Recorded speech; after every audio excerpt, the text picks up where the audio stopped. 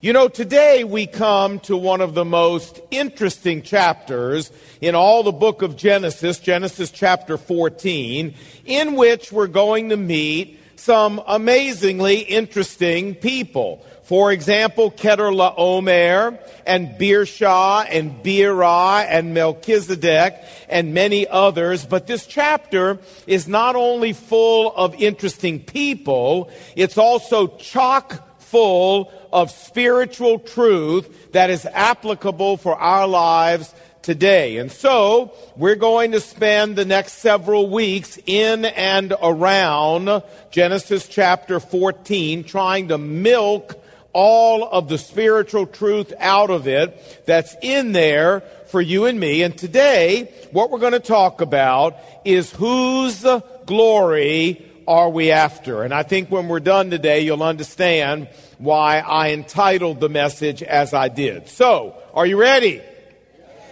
Okay, here we go. Just a little bit of review before we dig in. Remember that Lot, Abraham's nephew, has separated from Abraham and gone down to live in the southern Jordan Valley around the cities of Sodom and Gomorrah. And Abraham has moved a little to the north and is now living in Hebron. So that's where we pick up the story, chapter 14, verse 1.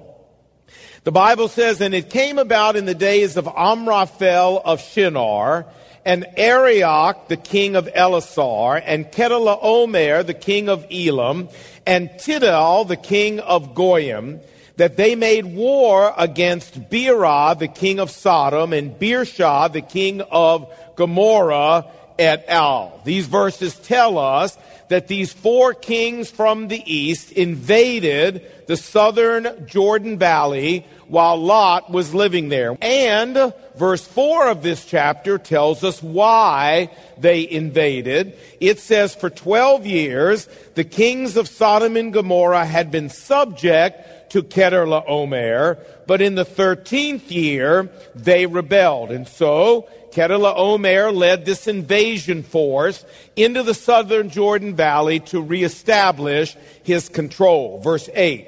"Then the king of Sodom, Beerah, and the king of Gomorrah, Birsha," that we know from verse 1, "and their allies marched out and arrayed for battle in the valley of Siddim. Now the valley of Siddim was full of tar pits. And when the kings of Sodom and Gomorrah fled," they obviously got beat, "some of the men fell into these pits, while the rest ran away into the hill country. Then Kedorlaomer and his allies seized all the goods of Sodom and Gomorrah and departed. They also carried off Abraham's nephew, Lot, and his possessions, for he was living in Sodom." Now, before we go on with the chapter, we need to stop and ask an important question.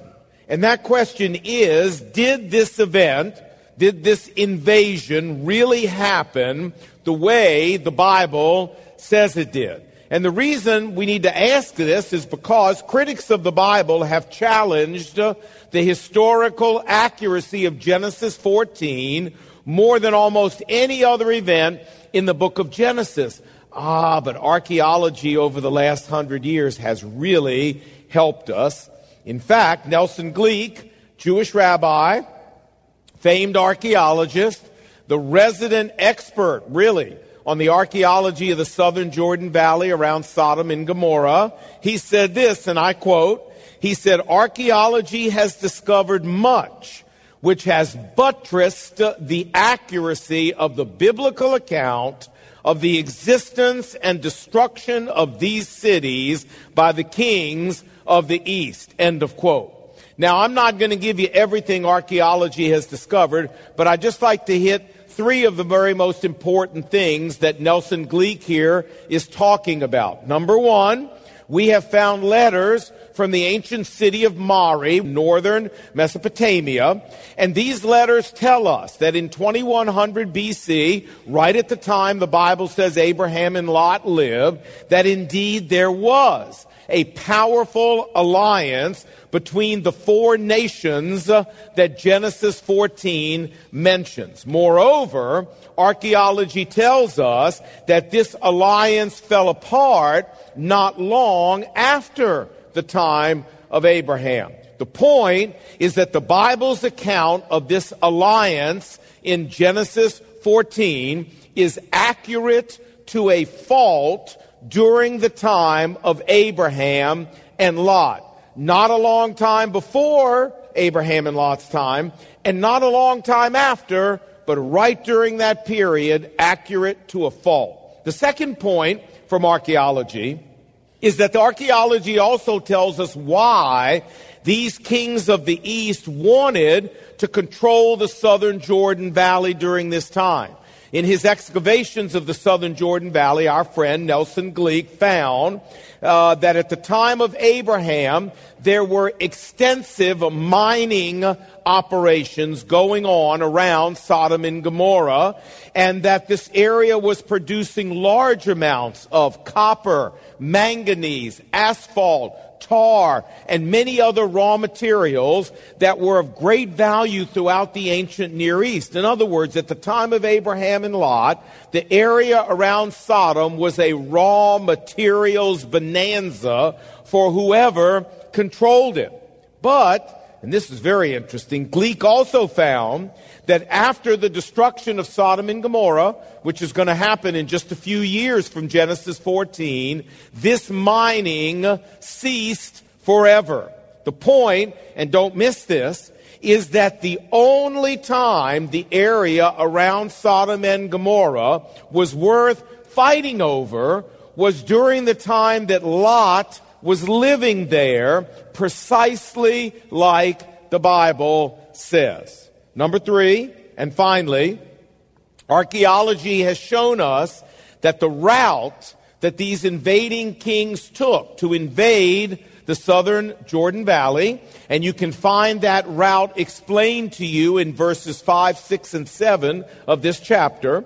We have found that that route follows a major highway that existed at the time of Abraham. Jack Finnegan, in his book, Light from the Ancient Past, said, and I quote, "A main highway ran from north to south through the land at this time, which is clearly traceable." The highway is from the ruins of sites dated from the 23rd to the 20th centuries BC, the time of Abraham. Now watch, this was the exact line along which the eastern kings of Genesis 14 moved. The point is that the Bible's account here in Genesis 14 of the invasion route that these kings took lays out squares perfectly with the transportation patterns that we now know existed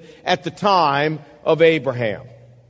The result of all this archaeological discovery is that Genesis 14 is now regarded with a high degree of historical respect, whereas once it was dismissed as a historical piece of nonsense. Edward Yamauchi, in his book, The Stones in the Scriptures, said this, and I quote, he said, "The unmistakable shift towards a conservative view of Genesis 14 may be illustrated by comparing the opinion expressed about Genesis 14 by Dr. William Albright in 1918 versus 1961. Now remember, Dr. William F. Albright is probably the greatest archaeologist America has ever produced. He taught at Johns Hopkins University in Baltimore, and he published an article in 1918 about Genesis 14. He published another one in 1961. This is what Yamauchi's talking about. Now listen.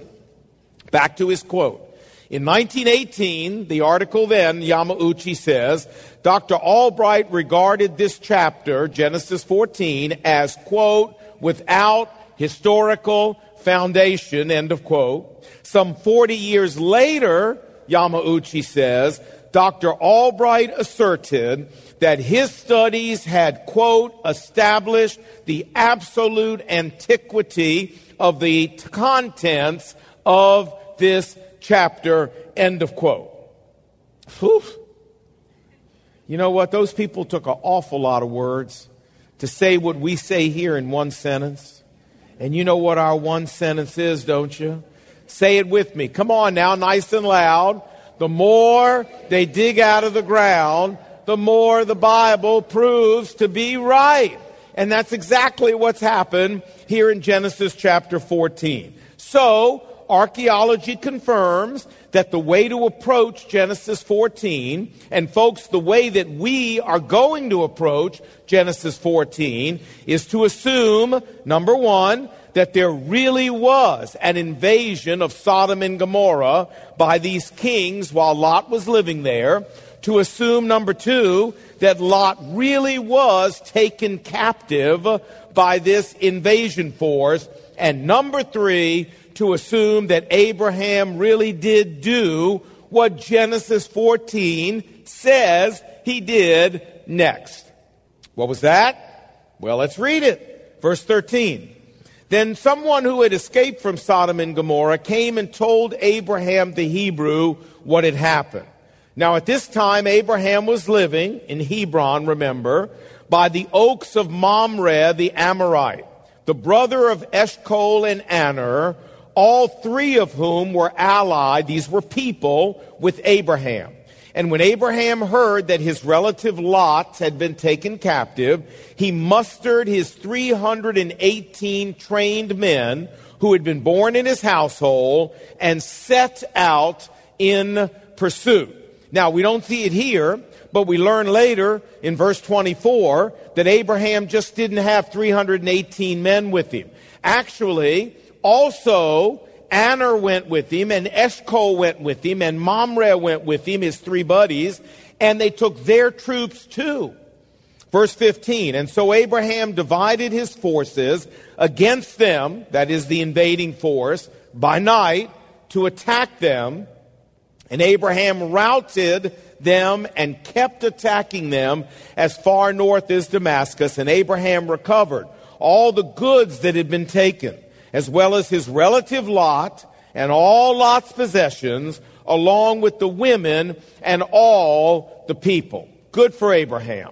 Now, he heads home with his army and Lot and all the people from Sodom and Gomorrah and all the material wealth that he's recaptured. And on the way home, he meets two kings on the way. Let me show you who they are. King number one was a fellow named Melchizedek. Verse 18, then Melchizedek, king of Salem, brought out bread and wine for Abraham's troops. And he, Melchizedek, was a priest of the Most High God. And he blessed Abraham. Then Abraham gave him, Melchizedek, a tenth or a tithe of everything. This Melchizedek is one of the most intriguing characters in the entire Bible. Verse 18 of this chapter tells us he appears from nowhere. He's a priest of the Most High God. He blesses Abraham, and Abraham gives him 10%, a tithe, of all the material wealth that he has gotten from the battle as a worship offering, as a thanksgiving offering for God giving him the victory. You say, well, Lon, who is this guy Melchizedek? And where did he come from? Well, you know what? He reappears in the Bible. He plays a very important role in the book of Hebrews, and I'm going to explain all of that to you, but not today. We're going to get to it, I promise, in the next couple of weeks, just not today. Now, Abraham met a second king on his way back, the king of Sodom. Verse 17, and after Abraham returned from defeating Kedorlaomer, the king of Sodom came out to meet him. And the king of Sodom said to Abraham, give the people to me and keep all the goods for yourself. Now, we need to understand that in the ancient Near East, this was standard operating procedure.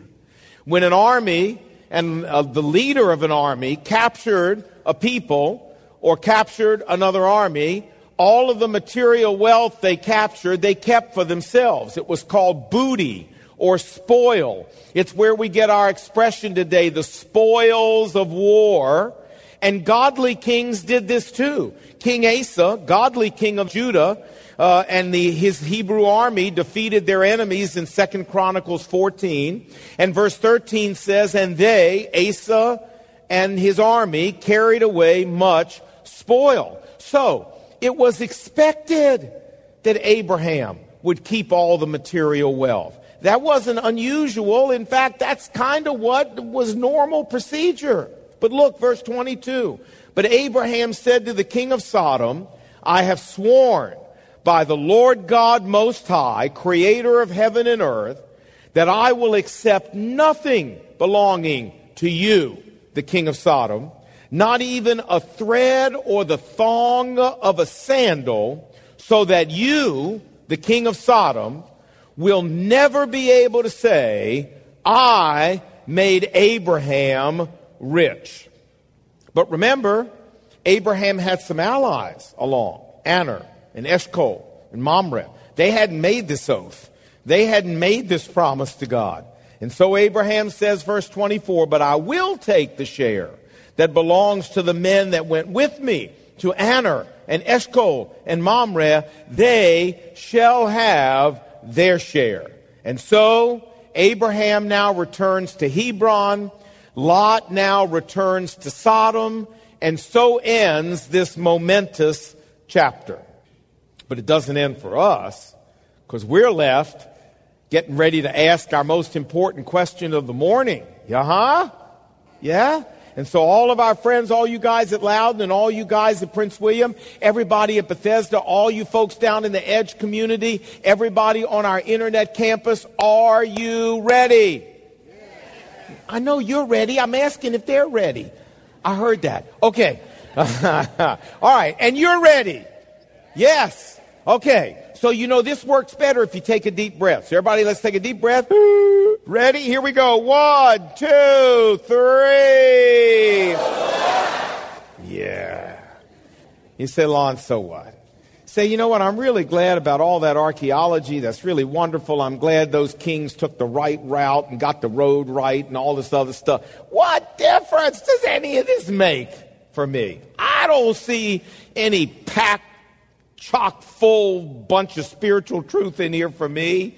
Well, let's see if we can help with that.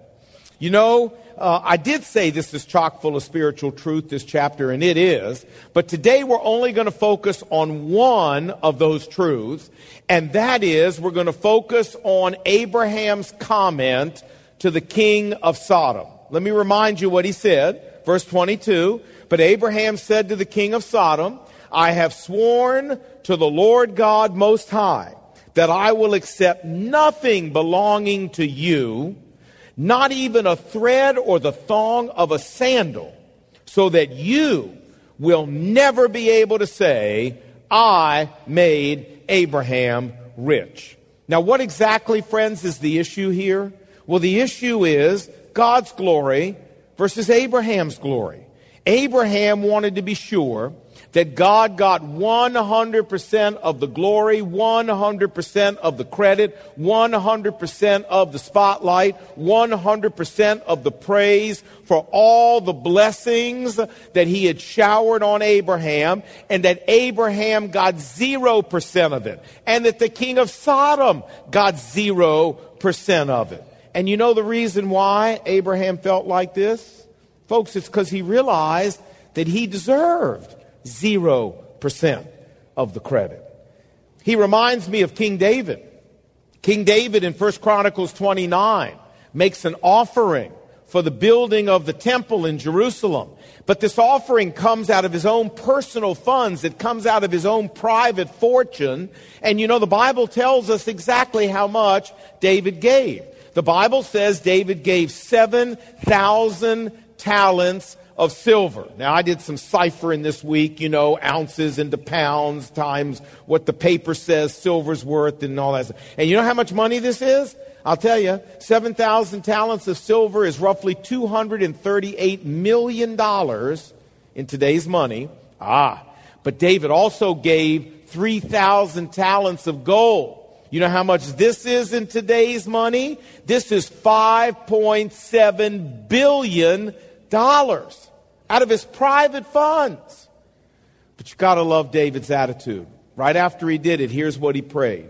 1 Chronicles 29:14, he said, "But who am I, Lord, that I should be able to give to you as generously as this? Look, for everything comes from you, and I have only given to you what came to me from your hand." The point is that David was acutely aware that none of the credit for his success, none of the credit for his wealth, none of the credit for his victories, none of the credit for his achievements, none of the credit for the blessings in his life belonged to him. God had given all of them to him. And Abraham was acutely aware of this too, which is why he said what he did to the king of Sodom. Abraham wanted to make absolutely certain that all the glory for everything in his life went to Almighty God, that Abraham got 0% of that glory, and that the king of Sodom got 0% of that glory. Now, do you see a message here for the Church of Jesus Christ in America today? Because I do. It is my opinion that in the Church of Jesus Christ in America today, and I'm not talking about the liberal church, I'm talking about the Bible-believing, gospel-preaching, true Church of Christ in America today, it is my opinion that when it comes to this issue of self-glorification and self-promotion and self-exaltation, that we do not have a problem in the church in America today. We have an epidemic. All you have to do, just watch Christian television or listen to Christian radio. Just read a lot of what's out there in Christian literature. Self-promotion, self-glory, self-exaltation. You know, a few years ago, one of the pastors on our staff went to a pastor's conference. And one of the pastors there came up to our guy and said, "So tell me, at McLean Bible Church," he said, "are you an assistant pastor or are you an associate pastor?" And our guy said, I don't know. And this other pastor said, "You know, it just burns me up when somebody calls me an assistant pastor when really I'm an associate pastor." Folks, what's wrong with us in the Church of America today? Do you really think Peter walked around worrying whether he was an assistant apostle or an associate apostle? Do you think he even cared about stuff like that? I mean, you know, have we all become like Diotrephes in 3 John 9, whom the Apostle John said loves the preeminence?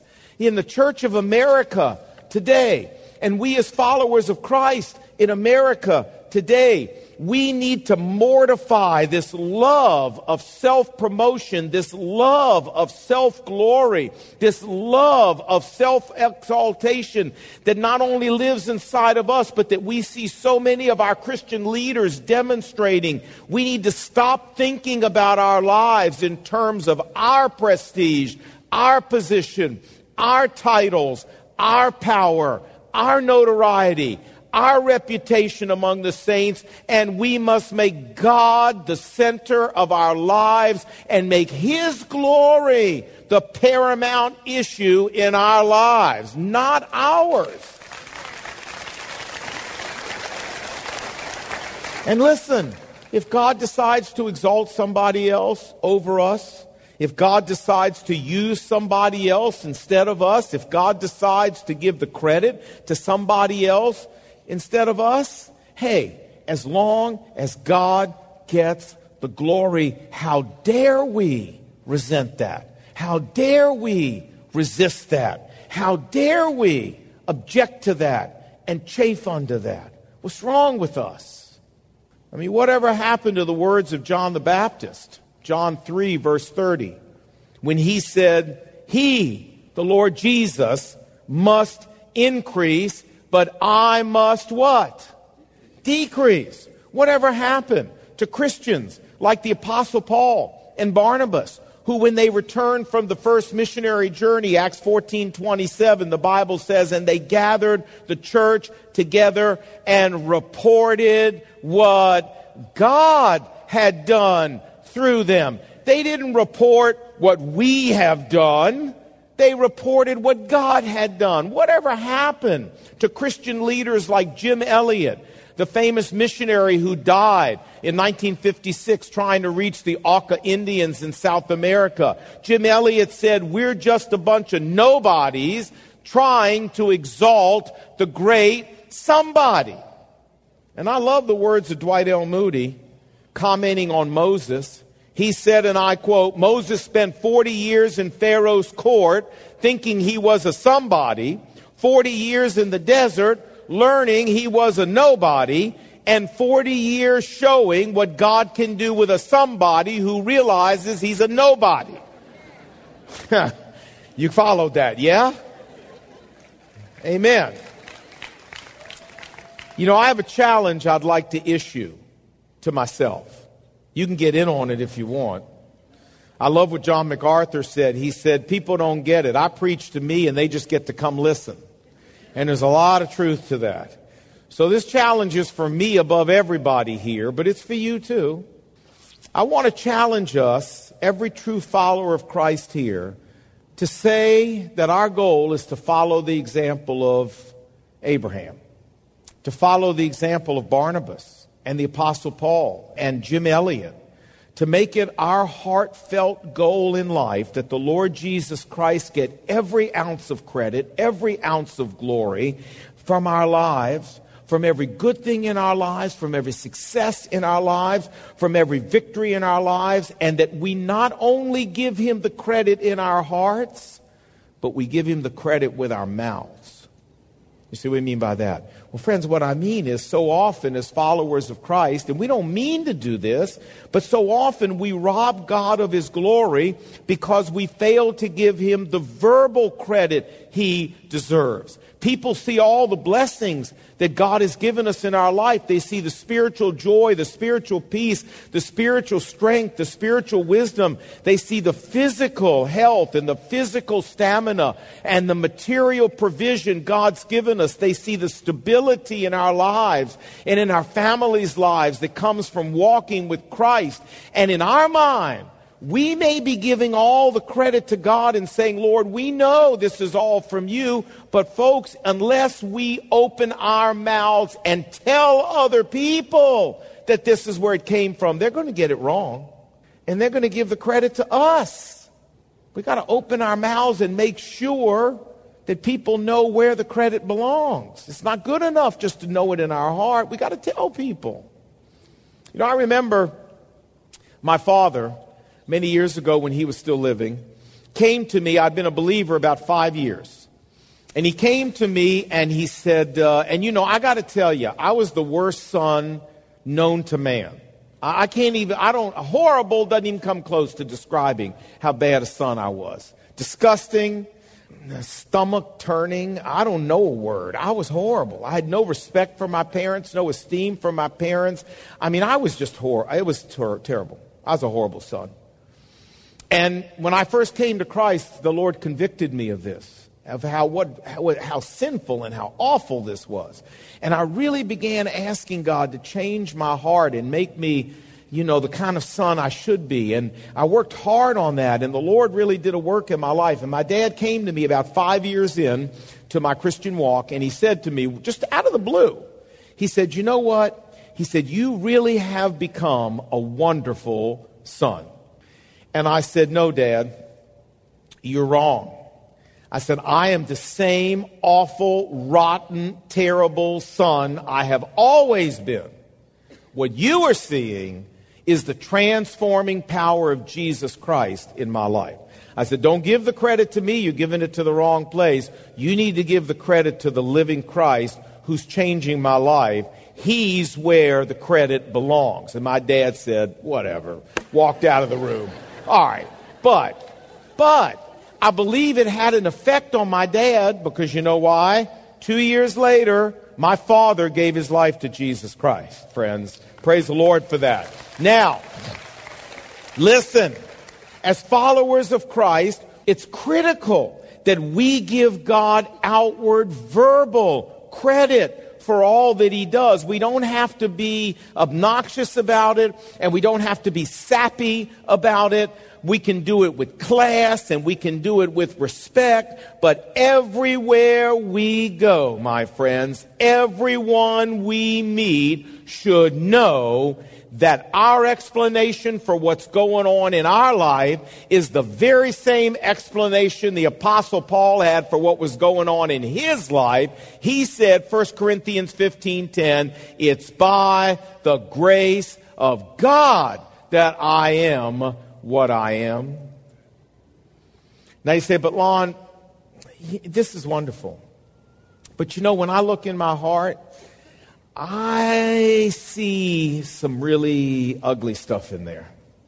I see self-promotion. I see self-exaltation. I see resentment when other people get ahead of me.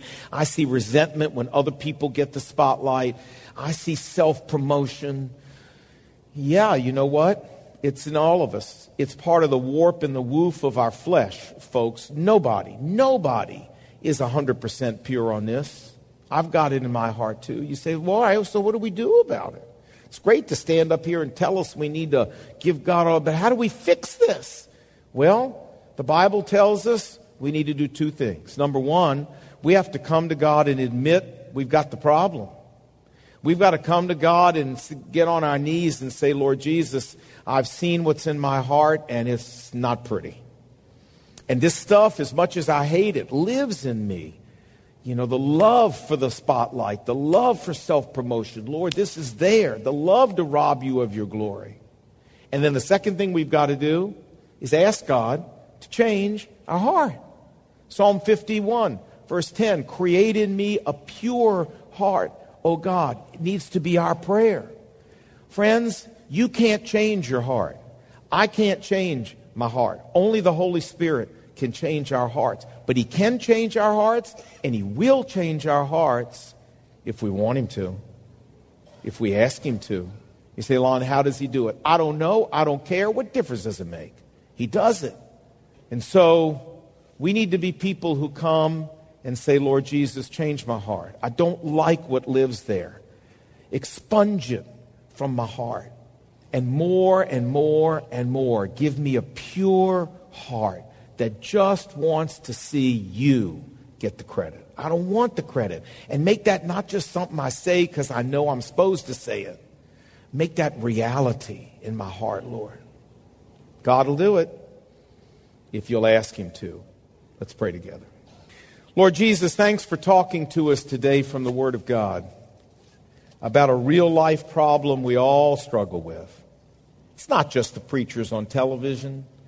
Lord, it's all of us who, as just part of our flesh, have this love for the spotlight, this love for self-glory, self-exaltation. And so, Father, I pray that you would really speak to our hearts deeply and that you would drive us to our knees before you and drive us to the foot of the cross, begging you, Lord, to change our hearts, to mortify this inside of us. And bring us to the place where when we say we really want God to get the glory and we don't want any of it, that's just not nice words, but it's reality for our heart. Lord, help us learn from the example of Abraham and help us walk in his footsteps. Change the very way we live because we were here today and we sat under the teaching of the eternal Word of God. And we pray these things in Jesus' name. And what did God's people say?